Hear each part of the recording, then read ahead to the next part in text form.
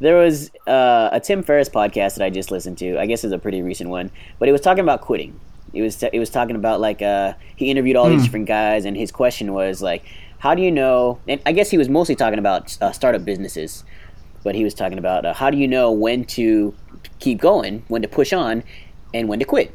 Because to say that like successful people never quit is a load of crap. Because like everyone has to quit something, and there are people that like just run into dead ends and they stay at a dead end because they don't quit, you know. So sometimes not quitting means you're hindering your own success.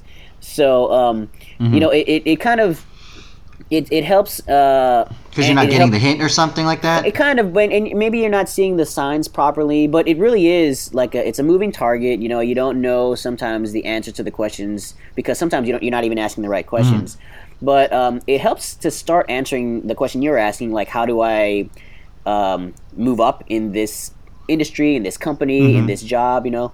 But I also, as I was listening to the question, when to quit, when to push on, I also thought it applied to a lot of other things other than just work, you know, like hobbies or relationships or strategies of moving on with your own life, personal development strategies, and family growth. You know, it really my imagination was kind of went wild as far as how can you relate this one question.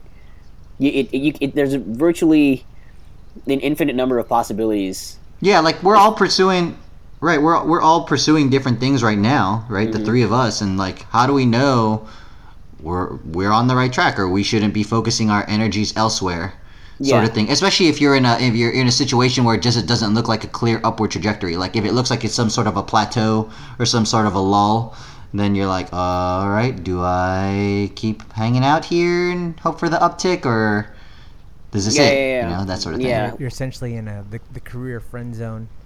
Yeah, exactly. Nice. Awesome. Exactly. I love it. You need to trademark that. I've been working on these reversing the horrible analogies. That was excellent. And that was great. What do you call it? The more I'm listening to our own episodes, to put the show notes in, it's Alan that has the really bad analogies. It's like, okay. These analogies where it just goes dead. We're like, what did he just say? So it's not just me. All right. That and shots fired out. I also noticed that when I'll start a thought, but I won't finish it. I'll start a sentence and go to a tangent within my sentence. So I've really been trying to correct that as much as I can. This is crazy. The thought. This is making us better people. Alan pointed out to me that the thing that I do is I'll ask a question, and then instead of waiting for an answer, I'll start answering my own question. So I'm going to look and do that There's those miscues. Like you'll hear me start to talk sometimes because I'm trying to answer your question. Shit. But then I'm like, he's got it. He asked a question so he can answer it. I think Christian does. I think he already has an answer, and he's like waiting for us to ask the question, but none of us do. And then so he just asked it himself. No. But like it's like no. Huh? We talked about this before.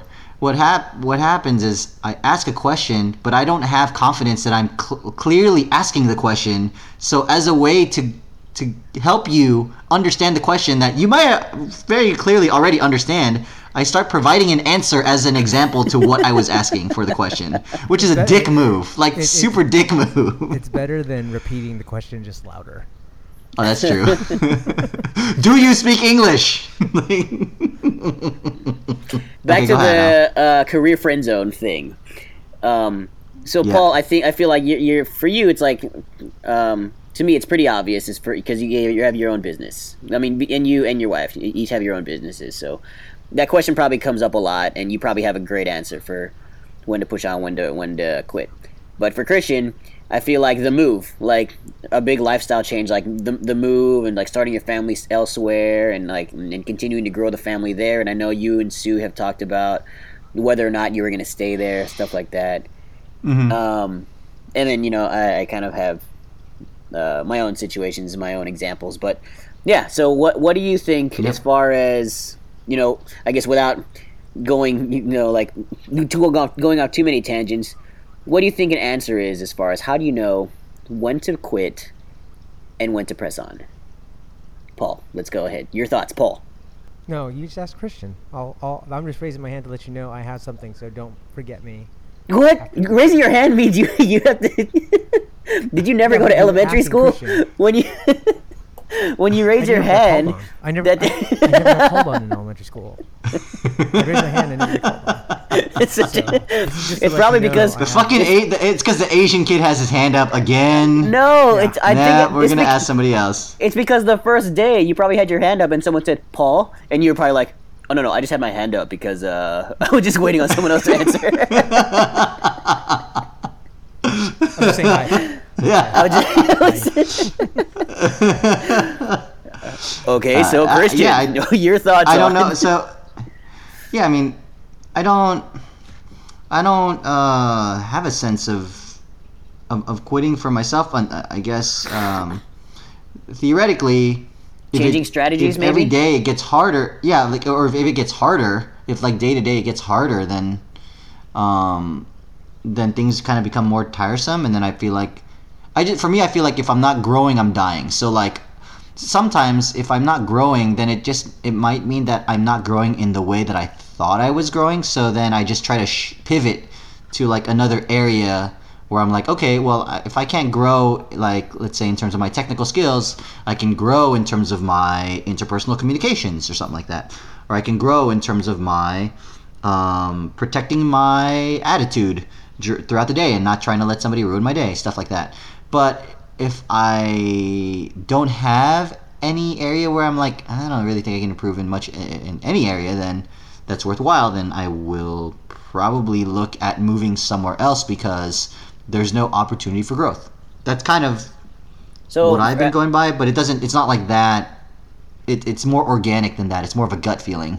And that translates so for you, into those things. it doesn't sound like it's a situation that comes up often. Like that dilemma doesn't come up that often. Is that correct in assuming? Not lately. Yeah, not since. See, the last time that it probably happened, I got fired. So that just ended for me. Like I didn't have to leave. Like, all right, because I intend to quit. I think I'm going to because you just fired me. I'm probably not going to keep going. Yeah, exactly. So no, but I also since think that the moment, word... it kind of in a way that was a blessing. It gave me perspective. Yeah. To say like, all right, well, if next place I go to, it better be worth it for me. Well, because I remember so that you I were don't put them in a talking... situation to fire me. So, I remember you were talking a little bit about, I wonder if I'm even going to stay in this field.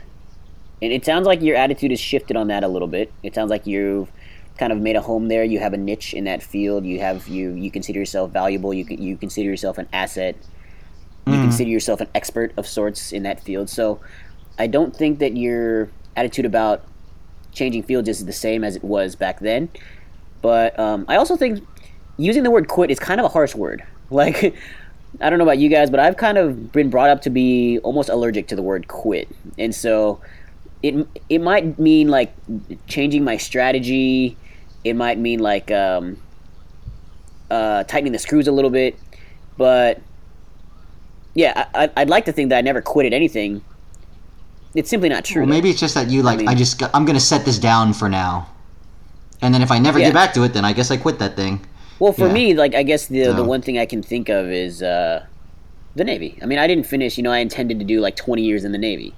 I only did my initial enlistment of 6 years, and then I stopped. I don't know if that counts as quitting, but I would. You had do a it new again. focus, I think. Yeah, I would. I have no regrets about joining the Navy. I also have no regrets about leaving the Navy. So go ahead, Paul, if you're ready. I see your hand is down, so maybe that means you're ready to talk. Okay. No, the original question was, like, how do you know? I don't know about you guys, but for me, what I do is I keep my LinkedIn and my resume updated. I update it actually every 3 months. And what that does is it kind of lets me know what my market value is and how the job market is. So, not only do I do that as a nurse, but I also do it in other industries too. I mean, I still look at social media marketing. I still look at like marketing positions. I look at sales positions still, but What I really look for is, is it gonna fulfill me more? Now, I don't know if I ever told you guys this, but I did work as a recruiter for nurses for about a month. Okay. At a headhunting agency, and they really broke down why people leave their jobs and for certain other jobs, and they really had it down to a science. And I really was able to take that whenever I look for a job. I look for those as well. So not just it seemed like the advice wasn't just about nursing. It was just about any job kind of across the board. Right. So one of the first things they did was they trained us to look at resumes, to really see any gaps, to see holes, to see what kind of worker this person potentially is. But then the big ones are, there was I think 10 major things why people leave their jobs. And then usually people, if all 10 of these things are fulfilled in the priority that they want them fulfilled, they don't leave because those priorities are being fulfilled. And typically, I think if it's even just the top 3 are fulfilled, more than likely they don't leave their job. So that way you can also pick out potential candidates. So I started doing that. I started to try to really identify those whenever I was looking for a job, and to see what things I wanted fulfilled. And then if those jobs didn't, if I would go into an interviewing them, I have these things that I would like done or fulfilled. How are you going to help me? So you were talking about how you using those 3 things that you found, right, in terms of if they had those 3 things, then they were fulfilled in their job. If I was to do an interview, well, you said you would interview them instead of just them interviewing you, right? Right. I would take the interview as my opportunity to ask them questions on how that job, how I can help them fulfill their priorities, but then to ensure that it's a proper fit, to see how they're going to fulfill the things that I want fulfilled.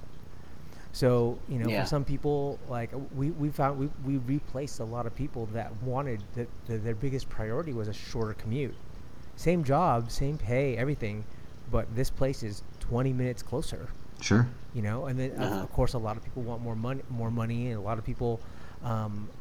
For some people, is there an opportunity for growth? Is there an opportunity for promotion? Because what can happen is you can work somewhere, love it, but there's no room for them to get into a senior position, because those senior positions are all stacked by people who are kind of locked in.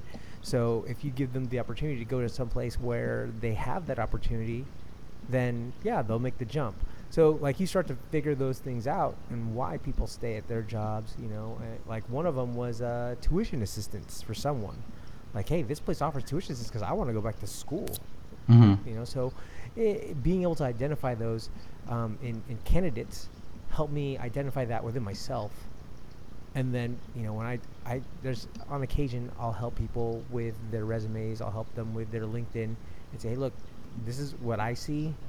And I'm not sure if that's what you're trying to portray, but you also got to think about what kind of job you want to really flex your resume and your LinkedIn to get to show employers that this is what you want. And I think that's really important too. So it sounds like it was a good month spent. I mean, they kicked my ass. I was probably making about 15 to 20 phone calls an hour. Wow. Talking to different candidates, trying to see if people had any positions that need to be filled, and then I got to know what hirers were looking for, what different businesses were looking for when they were looking for a candidate, because they essentially custom ordered them. We want them to have this much education, we want them to have this, and then I would say, okay, they have this and this, they have these bullet points, but then they don't have this. Are you willing to sacrifice this for that? And then you develop a pool of candidates, and it was a good month, and I think I would have been really successful at it, but I really just butt heads with the first guy. That goes back to kind of what Christian was saying. He was asking some of his employers, what do I have to do to succeed here? And the answer was really vague. I wonder how much of that answer was just kind of dodging your question, but part of it was probably they could really explain the answer in a direct, concrete way. like what Paul was just talking about, like all the obvious boxes are checked, but there's like an it factor, there's like an X factor that he was looking for that some people didn't have it, and maybe their answer for you would be there's something here that would qualify as far as your potential to move up in this company, in your position. They can't really tell you what it is though. Like, I don't know. I mean, I feel like because I do like. What if the reason? Uh-huh. Yeah. So what if the reason why they can't tell you what it is because it's like not a politically correct actual reason? So you think they're hiding I was gonna something? say, like, is it? Are they not telling you because they are trying to withhold information, or are they not telling you, or they're being vague because that's the real answer? Now, Yeah, I think, and that's up to you to figure out. I think you're gonna figure that out. Go ahead. Based on like other cues, like the nonverbal part of what they're trying to say. Like, hopefully this conversation isn't happening over text or over email or something. If it's like a face to face, then you can get certain cues as far as if they're trying to hide something. Are we just friends? You know? Are we just friends? That's the friend zone, right? Yeah. You're like a brother to me. Like for me, no, but that's a really good way of explaining it. Go ahead, Al. Yeah, because I was gonna say, for me, like I don't have anybody working for me to where they ask that stuff, but I do have people that I train, like they're brand new to the company, and then like I train them on the job that I have, and then they'll ask certain questions about like, hey, how is this part of the job done? And sometimes the answer is not very clear cut. Sometimes I'm like, oh well, there's some people that do it this way, some people that do it this way. The main thing for me is to get it done this way. They might ask a different qualified person, and they might have a totally different answer. My intent is not to hide any information from them. I'm hoping they know that, though. Because sometimes the way I answer the questions, it sounds like, why shouldn't I just tell them what to do? You know what I'm saying? But really, what I want is for them to understand what's going on with the job at hand, to where they can answer these kind of questions themselves when another similar situation comes up. Like, at our job, I feel like there's a lot of memorization, and what I'm looking for is less memorization and more understanding. Because I can go out there, turn 20 different valves, and all I'm trying to do is, like, move one product from here to here. And then maybe clean some hoses and stuff, and then block all the valves in. But if someone's trying to memorize 20 steps, it's going to be hard for them to do it the exact way I do. But if they understand what I'm trying to do, then I feel like they can figure it out themselves. Go ahead. Yeah, so I was just thinking about your understanding though. Like, what if that's just a more polite way of pointing out that whole it factor, that like some people got it, some people don't, you know? And it's just it could be like an illusion or like a framework to something that like maybe they'll never get, or maybe they won't understand it the same way you understand it, or maybe they actually will understand it, but they won't be able to communicate to you that they understand it. So it becomes like there's a spider web of possibilities then, right? Like for me, the way I kind of the way I address that, my strategy is I kind of say, well, here's how I would do it. Like, I know that, let's say your question to your employer, if you were to ask your employer, hey, what do I have to do to move up in this company? If it seemed like they were hiding something, or if it seemed like they were beating around the bush or something, if I were your employer, I would say, well, what I would do in your situation, or when I was in your situation, what I thought helped was, so it kind of, like, it's me taking ownership of that question from an answer point of view. Like, it's a way of taking ownership of it, instead of just saying, you're the one asking the question, so you're the one that needs to figure this out, Yeah. I could give you a specific situation. You tell me what you think about this, right? And this would play really nicely into your whole, like, quit or keep going sort of thing. So the position I'm at right now is what's just called, like, a senior consultant, okay? Which is like a senior enlisted, we'll just call it, right? And we're trying, and the next position... Well, I was trying to make the analogy from your Navy thing earlier with the Filipino Mafia. Okay. So, so the next position up is called director. Okay. Right? Which is essentially like your officer, position, right? Yeah. And so, a colleague of mine, we talk about this, and we both have different approaches to how we want to do this, but we're in the same boat. He's a senior consultant also. And he's age-wise, he's a few years older than me too, so maybe just by seniority, maybe he might be able to get director. But when he actually asked about like the director position and what he would need to do, like why he didn't get it or what he needs to do to get it next time. The answer they gave him was essentially they already have too many directors, and so no upper mobility. Exactly. And then another thing that just kind of, I think that planted a seed of resentment in him, because then what happened, like maybe 2-3 months later, there was a newsletter that came out to the whole department that said like, oh, congratulations to all these people that got all these promotions in these different areas, and included in that was like one new director. So it was just like, wait a second. You just said you have too many directors, right? I thought you said he was just a friend. Exactly. So that's why I like Paul's idea of the friend zone, because really what we're going to talk about now is you need to develop corporate ladder theory, essentially. Oh man. So, which ties two ideas, corporate ladder and ladder theory, which is freaking great. I'm like, yes, that's what we need to develop. It's like, if you want to make that jump, you go ahead, but the fact that you have to make a jump is the problem. So, no, but here's the thing: is the jump is good. It makes things clear, and I think that's you're not gonna make it. If you're not gonna make it, then you're free to move on.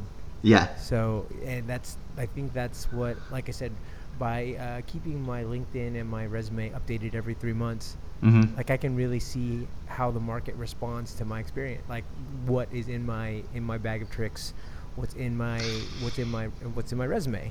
I think, but the question had more to do with like, how do you know that the current situation you're in right now, that you're on the right ladder? Sorry, we're kind of conflating. I know it's like a couple it's like theories. parallel So like discussions ladder now, theory, right? we'll have to cover.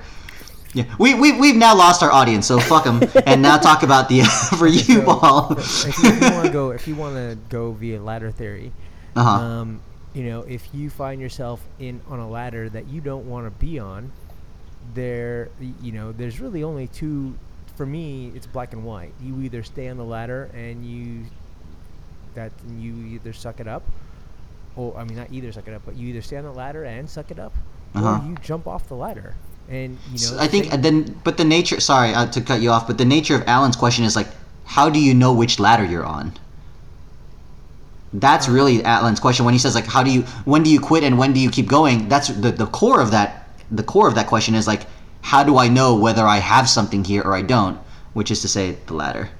So I mean, in relationship to the ladder theory, there were certain statements that you could hear that were essentially.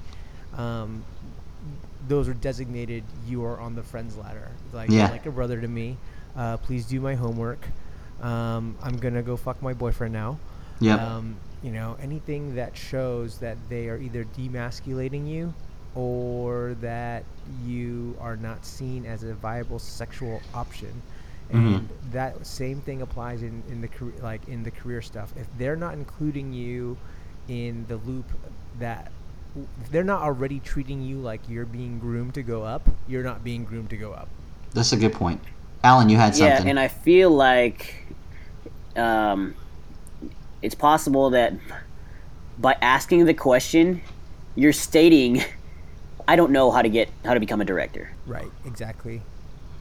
Or exactly. Or by asking the question like, hey, are we just friends? Well, it's like, well, by having to ask the question, you've already answered it. So for me, that's like asking. It's like asking a girl, "Do you like to be kissed like this?" Oh, Jesus Christ! Do you like it when I touch you here? Yeah. No, you should just know where to go. You remember? And do it. You remember Will Smith in Hitch? There's that movie Hitch. And in the beginning, he's like, the reason he became Hitch was because in the beginning he was like a loser with girls, and his girlfriend was cheating on him with some guy, and then he said, just tell me what I did, just tell me was it me, just tell me what I did. And then the other guy that the girl's cheating with is like, dude, you're doing it right now, man. The thing that he shouldn't be doing, he's doing it right now. Exactly. So I mean, that's I don't know the coworker. Not to say that that's what happened, but there probably are things that all the other consultants are doing that that didn't qualify them for being promoted to that one position. And maybe so you're still seeing it as like a meritocracy, like you're just still seeing it as like a if I only did these things, then I'll be out of the. So that's why I like kind of am Paul's framework a little better. Am I wrong? Go ahead, I kind of am. I do think that there's certain things that you could do to create more of an opportunity for yourself. However, some of those things might be conflicting with your own character. I don't know if that's too sugar-coated, but okay. To bring that back, you aren't being fulfilled. Yeah. Like the things that you are asked to do aren't fulfilling you. Like, okay, so and if that's the case, you need to make the jump. So yeah, so here's an example for at my job, right? I feel like in order for me, my job, by the way, is kind of like one of those very low turnover, which is what I like about it. And as far as moving up, it's not what all of us want. Sometimes, like, you don't want the added pressure, the added responsibility, the added workload, right? So sure. Some of us, including myself, are like pretty content with where we are right now. But for those that do want to make that jump, I feel like one of the requirements is to work a hell of a lot of overtime, right? So if that were me, if I wanted to make myself a candidate for moving up, I would have to spend a lot less time with my family. If I know that, something that I'm willing to do, then that's where, like Paul was saying, that's where the fulfillment part comes in. Because if I do it, then I'm depriving my own fulfillment, like me as a person, as my like part of my own characteristics. And the incentive to do that does not outweigh the incentive to not do it. So that, again, when to push ahead, when to quit, Yeah, so like, remember what I was saying, like, you might have 10 things that you'd like fulfilled, but there are going to be like a top 3 or a top 5. Yeah. And like if having the flexible enough schedule to spend time with your family, to pursue things that you want to pursue outside of work, that's a gigantic one for a lot of people. Because they're like, I can't tell you how many nurses we placed where, I just want to get off night so I can see my family. Yeah. Sure. Yeah. That's a big one. Yeah, no, it's huge. So, like I said, if you find that you aren't being fulfilled within your position, test the market. Test it. Jump. Right. No, and fair point. I would say also, to kind of add to the suspicion that we've been trying to shine a light on here, there are some directors that when asked about, like, hey, what's it like to be a director? Even one of my colleagues who recently became a director, but just for another business group, so he didn't count in the whole, like, we hired too many directors thing. That guy said, like, oh, you actually really don't want to be a director. And now we're trying to figure out, like, is he feeding us a line or is he actually trying to warn us? It's kind of that quit. It's kind of like that quit thing on his head, like, is that an actual we don't want to be director, or I thought we did want to be director, or what? So, like, Paul wants to jump in, so go jump. Yeah, no, but see, this is where it's like, for each person, the different priorities of fulfillment come in. So maybe he thought he wanted it, but then once he finally got there, he climbed the mountain. He got to the top of the mountain, didn't like what he saw. He wants to be a senior consultant again after he's like went to the director, and you can't. That's usually something you don't do. So yeah.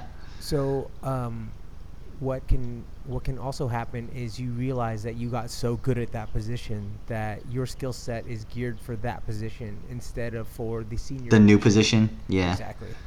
So right. Just because you're a great technician doesn't mean you're going to be a great manager. You could be the best technician in the world, but that skill set might not apply to what your new position is. That's true. I agree with that a lot. Wow. I think, though, if for someone that would say that, like, trust me, you don't want to be a director, that's a pretty loaded statement. Like, there's a lot that can be interpreted from that one statement from that one person, because of the many options, one of them could be, you don't want to be a director because I don't want to be a director, which doesn't mean that no one else wants to be a director. Another option would be, you don't want to be a director because then you're gonna make me look bad at my job because I'm a director. You know what I'm saying? So that would be another option. Yeah, it's a crowding. Right. Crowding. It's like a cutthroat kind of statement. And then a third option would be, I feel like this job sucks for whoever. Like, so just of those three options, and I'm sure there's plenty more. There's a 33% chance that he didn't. Yeah. Oh no, I'm not. When I do that, like, please finish. I'll get to it. Yeah. So there's a 33% chance that that the statement means what you probably think it means. You know, and again, it's 33% is really generous. It's probably more like a 5%. Yeah. You know. So there's a whole different. But the thing is, since you don't know, there. like you don't know what you don't know, which is the shitty part. Yeah. Go ahead, Paul. So with that, he didn't elaborate why. I take it he just said, you don't want to be director, and he left it open like that. No. I asked, so what do you mean, like, you don't want to be director? He's like, yeah, and so he alludes to stuff that I feel like could still be lip service. Like, you don't want the added responsibility. You don't want the added. And I'm like, you really get? And it's like, you don't really get. It's just like it's a position change. So what actually happens when you become director is you don't actually get a salary increase at that point, but it does open you up to like bonuses, and then there are certain benefits that we get at the company that, like, I guess the simplest way to explain it is like, like the 401k that sometimes they provide matching. Well, for directors and above, that percentage of matching is higher, let's say, So they get more benefits, but they also get apparently more like responsibility and no immediate pay raise. But it is upward mobility, right? And it's because you've moved up to director, and then also in terms of LinkedIn and market value, right? Now you can put on your resume that you were a director. So also, if really it's not if black and white. I would say all of that stuff is kind of circumstantial, but really at the core, if the job that you're doing, like, is helping out the company and gives you satisfaction, then everything else is just kind of smoke and mirrors, right? They're all just kind of like artificial incentives. Yeah, well, so it goes back to the growth thing, though, right? Like, so like one thing I asked my manager was, all right, so let's say I've been a senior consultant for like, let's say like 3 years or something, right? Then I'll be like, well, is that 3 out of 5 or is that like 3 out of 20? Like what's going on, right? I mean, obviously it's not going to be linear. That's just based on time, right? But am I doing, like, let's say I moved from year to year over year. I went from senior consultant to senior consultant. Yeah. Did I get better as a senior consultant, or am I just in the same spot that I was? Do you remember when Crystal was like 7 years old? Okay. And she was doing like this gymnastics competition. She's probably a little bit older. She was probably like 10 or 11. But she was like a level 5 gymnast, whatever that means, right? I guess in gymnastics they have these different levels. Okay. Right? And she did all right, she did pretty well, right? Well, there was this other kid at level 5 that was like amazing, right? Like really good scores and stuff, right? And then we overheard the parents saying like, man, she's been at level 5 for 5 years. And like Crystal hasn't even been taking gymnastics for 5 years, right? So we don't know if that was the decision of the academy to keep her at that level until she like mastered level 5 and then she could move up, or we didn't know if it was like a business thing or we didn't know if it was like, hey, you should get your butt to level 6 because you've saturated the skill set at this level. We didn't know, but I know that it opened up that whole set of questions, and it wasn't just this girl is better at gymnastics than Crystal because she did better at level 5 than she did. Go ahead. Your thoughts, Paul. Yeah, exactly. I figure Paul's gonna say something about jiu-jitsu or something. I don't know. Exactly. Go ahead. That's exactly where I was going. I knew it. I've met plenty of blue belts. White belt. I mean, throughout the entire spectrum of jiu-jitsu, where you roll with someone and you're like, how are you still a blue belt? Yeah. Like, you are a purple belt. Like, what are you, like, how are you still a blue belt? But then again, I'm looking at it as a blue belt. I don't see it as the black belt that's promoting them. And then I've also rolled with brown belts where I'm like, who did you like? And I don't want to be disrespectful, but there's probably some purple belts that are better than this brown belt, right? Yeah, and I'm just like, or I'm watching this brown belt get tapped out by purple belts. Yeah, and I'm just like, is he sandbagging? Is he just letting him work? But then it's really consistent. Like, you're getting, like, these purple belts are taking this brown belt to school, and I feel like that's kind of the same, the same. Like, you'll meet people in your career who are in the same position as other people, where it's like the disparity there is crazy. They might be on the same level, but within the same level, they are not. Do you know? Do you know Paul? I think, and so when it comes to oh, go ahead now. I just a quick jiu-jitsu question. Do you know that John Jones practices jiu-jitsu? Did you know that? Yeah. Do you know what grappling tournaments? Do you know what belt he is? I think he's a purple. On Wikipedia, it says he's a blue belt. I wouldn't be surprised. Brock Lesnar is a blue belt. So yeah, I think that's what the black belts are seeing. You know, like whenever they're awarding belts, it's not just that, you know, that one criteria of, oh, looks like you know this skill, or it's not just, hey, if you're tapping out brown belts, that means you deserve to be. I think there's a whole bunch of stuff they're looking at, right? Right, and that's the thing, is the black belts have a different perspective, and obviously, you know, they were giving black belts by other black belts. Yeah. So, you know, I don't have that perspective. Yeah. I couldn't tell you what that is. Yeah. Christian, what were you going to say? Yeah. So I was going to say that in terms of the in terms of like those different levels and things, it's an issue with transparency. And as far as I'm concerned, you know, with things like the gymnastics and jiu-jitsu, like when it comes to hobbies, for me, I don't make as big of a deal about it, because it's all well and good, and that's the stuff that we do with our recreation. We're already enjoying the time anyway. It's not so much about the destination than the journey.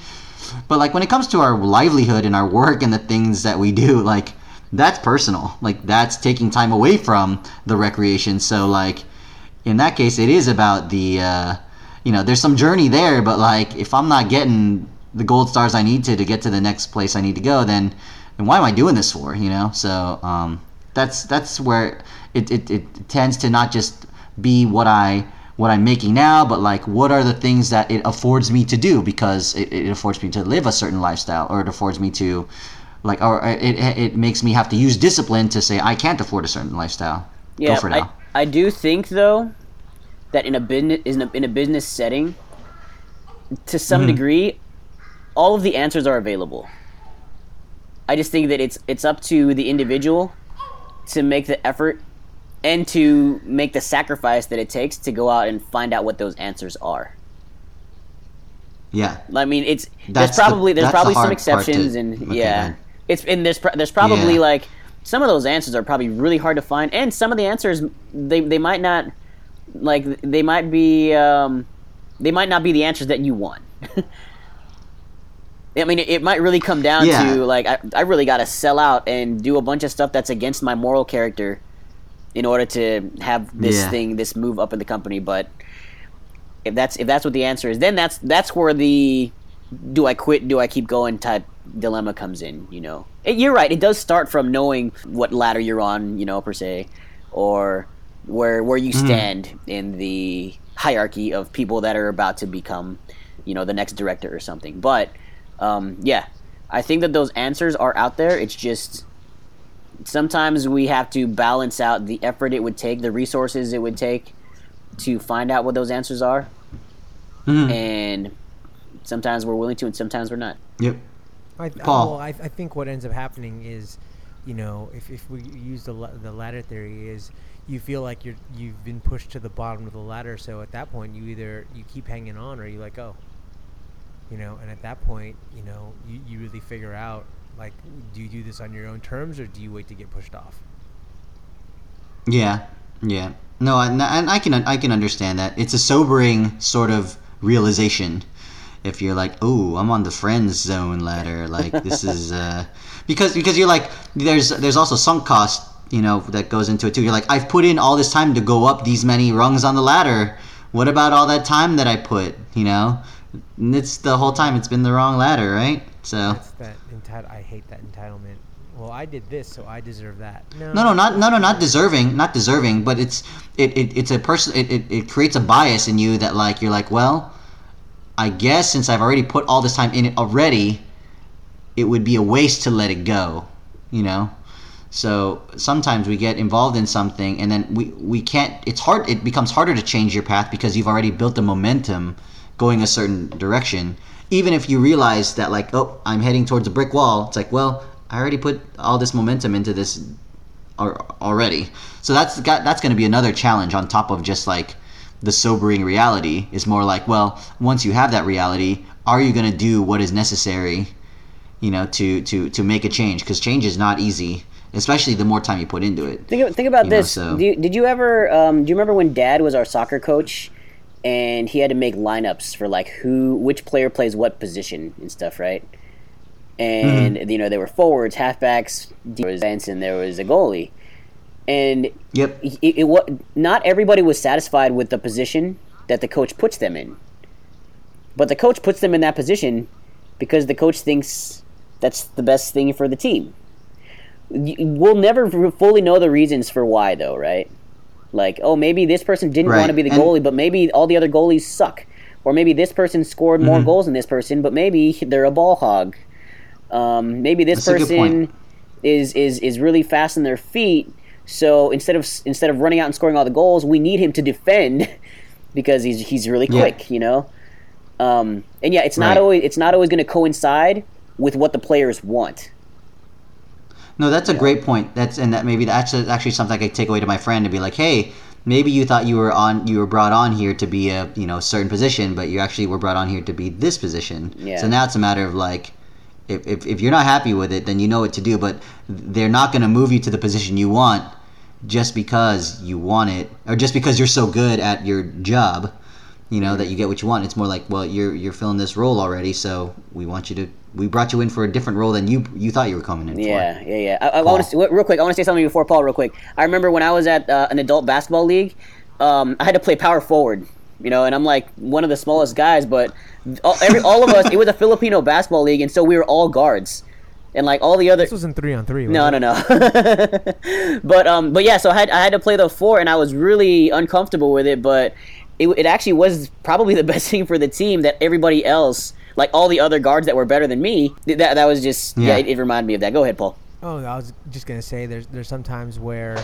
Do you guys remember when I went to Houston for the first? Was it Houston when you guys were both living in that same house? And I bought that book, Strengths Finder. Yes, that's right. Yeah. Well, sometimes you just don't your chemistry just will not mesh well with the people at that level. Mm-hmm. And they're taking that into account, and they don't know how to tell you that without being non-PC about that. So I'm gonna. I have one other thought, and then we could probably start wrapping up. But sure. What I was gonna say was I actually did a job interview at our company like last year. I've been working for this company. This is 9 years, but last year I went with for like a different position inside the company, and long story short, I didn't get it.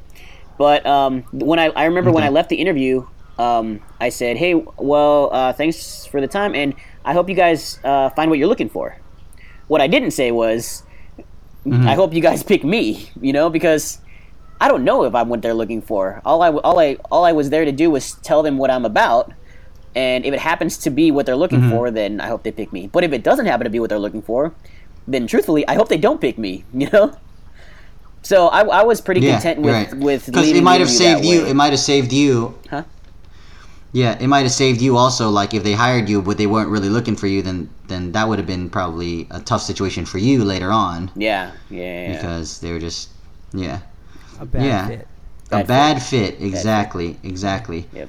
So that's when you quit, right? You quit when you realize you're a bad fit and no suitor. Damn, we could have just said that 40 minutes ago. It kind of brings it full circle. Yeah, no, it's good because we can detour talking about because for me, I think I'm in a position where like I'm not trying to go for director right now, but like I said, that other guy, my colleague, he's older than me. Yeah. And so maybe he's been in the position for more years, so he's got less patience or something. But for me, I'm good where I'm at. The director position is not something. It's something. It's like a something to point my compass at, but it's not like the necessarily like the goal. It could still pivot a lot. So. But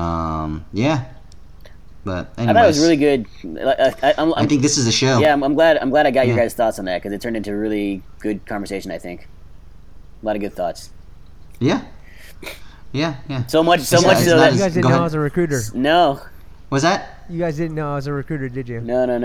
No, but that's cool. I think that adds to your versatility. Like you bring something to the table too. So like, and it probably makes you unique in each of your positions. So like, not only are you Filipino American, but you're also a recruiter American. Oh God. The things that I picked up from all these odd jobs that I did while I was in nursing school or out of nursing school. I mean, I also sold knives for Cutco. You know, like I did a lot of random stuff, but that all kind of like adds to the flavor and the layers of me. So, you know, being a recruiter, definitely when I step into an interview, like I already know what tactics they're trying to use. I already know what questions they're asking me, the proper response, the better response, the how to really manipulate that situation. So, but then, like you said, you know, if you know, I hope you get what you guys are looking for. Now, here's the thing: is sometimes they don't even know what they're looking for, because you know, hiring is a skill. Like recruiting is a skill, but hiring is also a skill. And there are definitely really bad hiring managers too, you know, because they're not hiring sometimes they're not hiring for the good of the company. They're hiring to make somebody happy, or fill a quota or something like that. Exactly. And that's where it gets tough. But here's the thing: do I want to work for a company that does that? Right. You know, so that's a lot of questions that you just have to know the answers to before you even get in that room. So. But I mean, you do the best you can, because you're not going to be given all those answers. So you got to make the best read. And so if you're feeling like later on down the line you come to a realization where, like, oh, maybe that's why they hired me. Like, they didn't actually really want me for me. They were just trying to fill this quota at this time. Maybe I should start making my exit plans. You know, then I don't think there's anything wrong with that. You now have new information, and now you're acting on that new information. So. Like Alan said earlier, you're not really quitting so much as you're just changing your trajectory. And so instead of success, you're redefining what success is at that point, and then you're making the necessary changes instead of saying, oh well, I'm going to stick to my old idea of what success was. So yeah, you're quitting. You know, quitting doesn't mean quitting. It just means you're kind of setting it down for now, because you saw something better. So that reminds me actually of a quote where. I heard something. It's like, when you say no to something, you're saying no to one thing, but when you say yes to something, you say no to a lot of things, because essentially you're saying no to all the other things that you can't do when you're saying yes to something else. So, like, I think it had something to do with, you know, basically when you have an opportunity cost when you pursue something, right?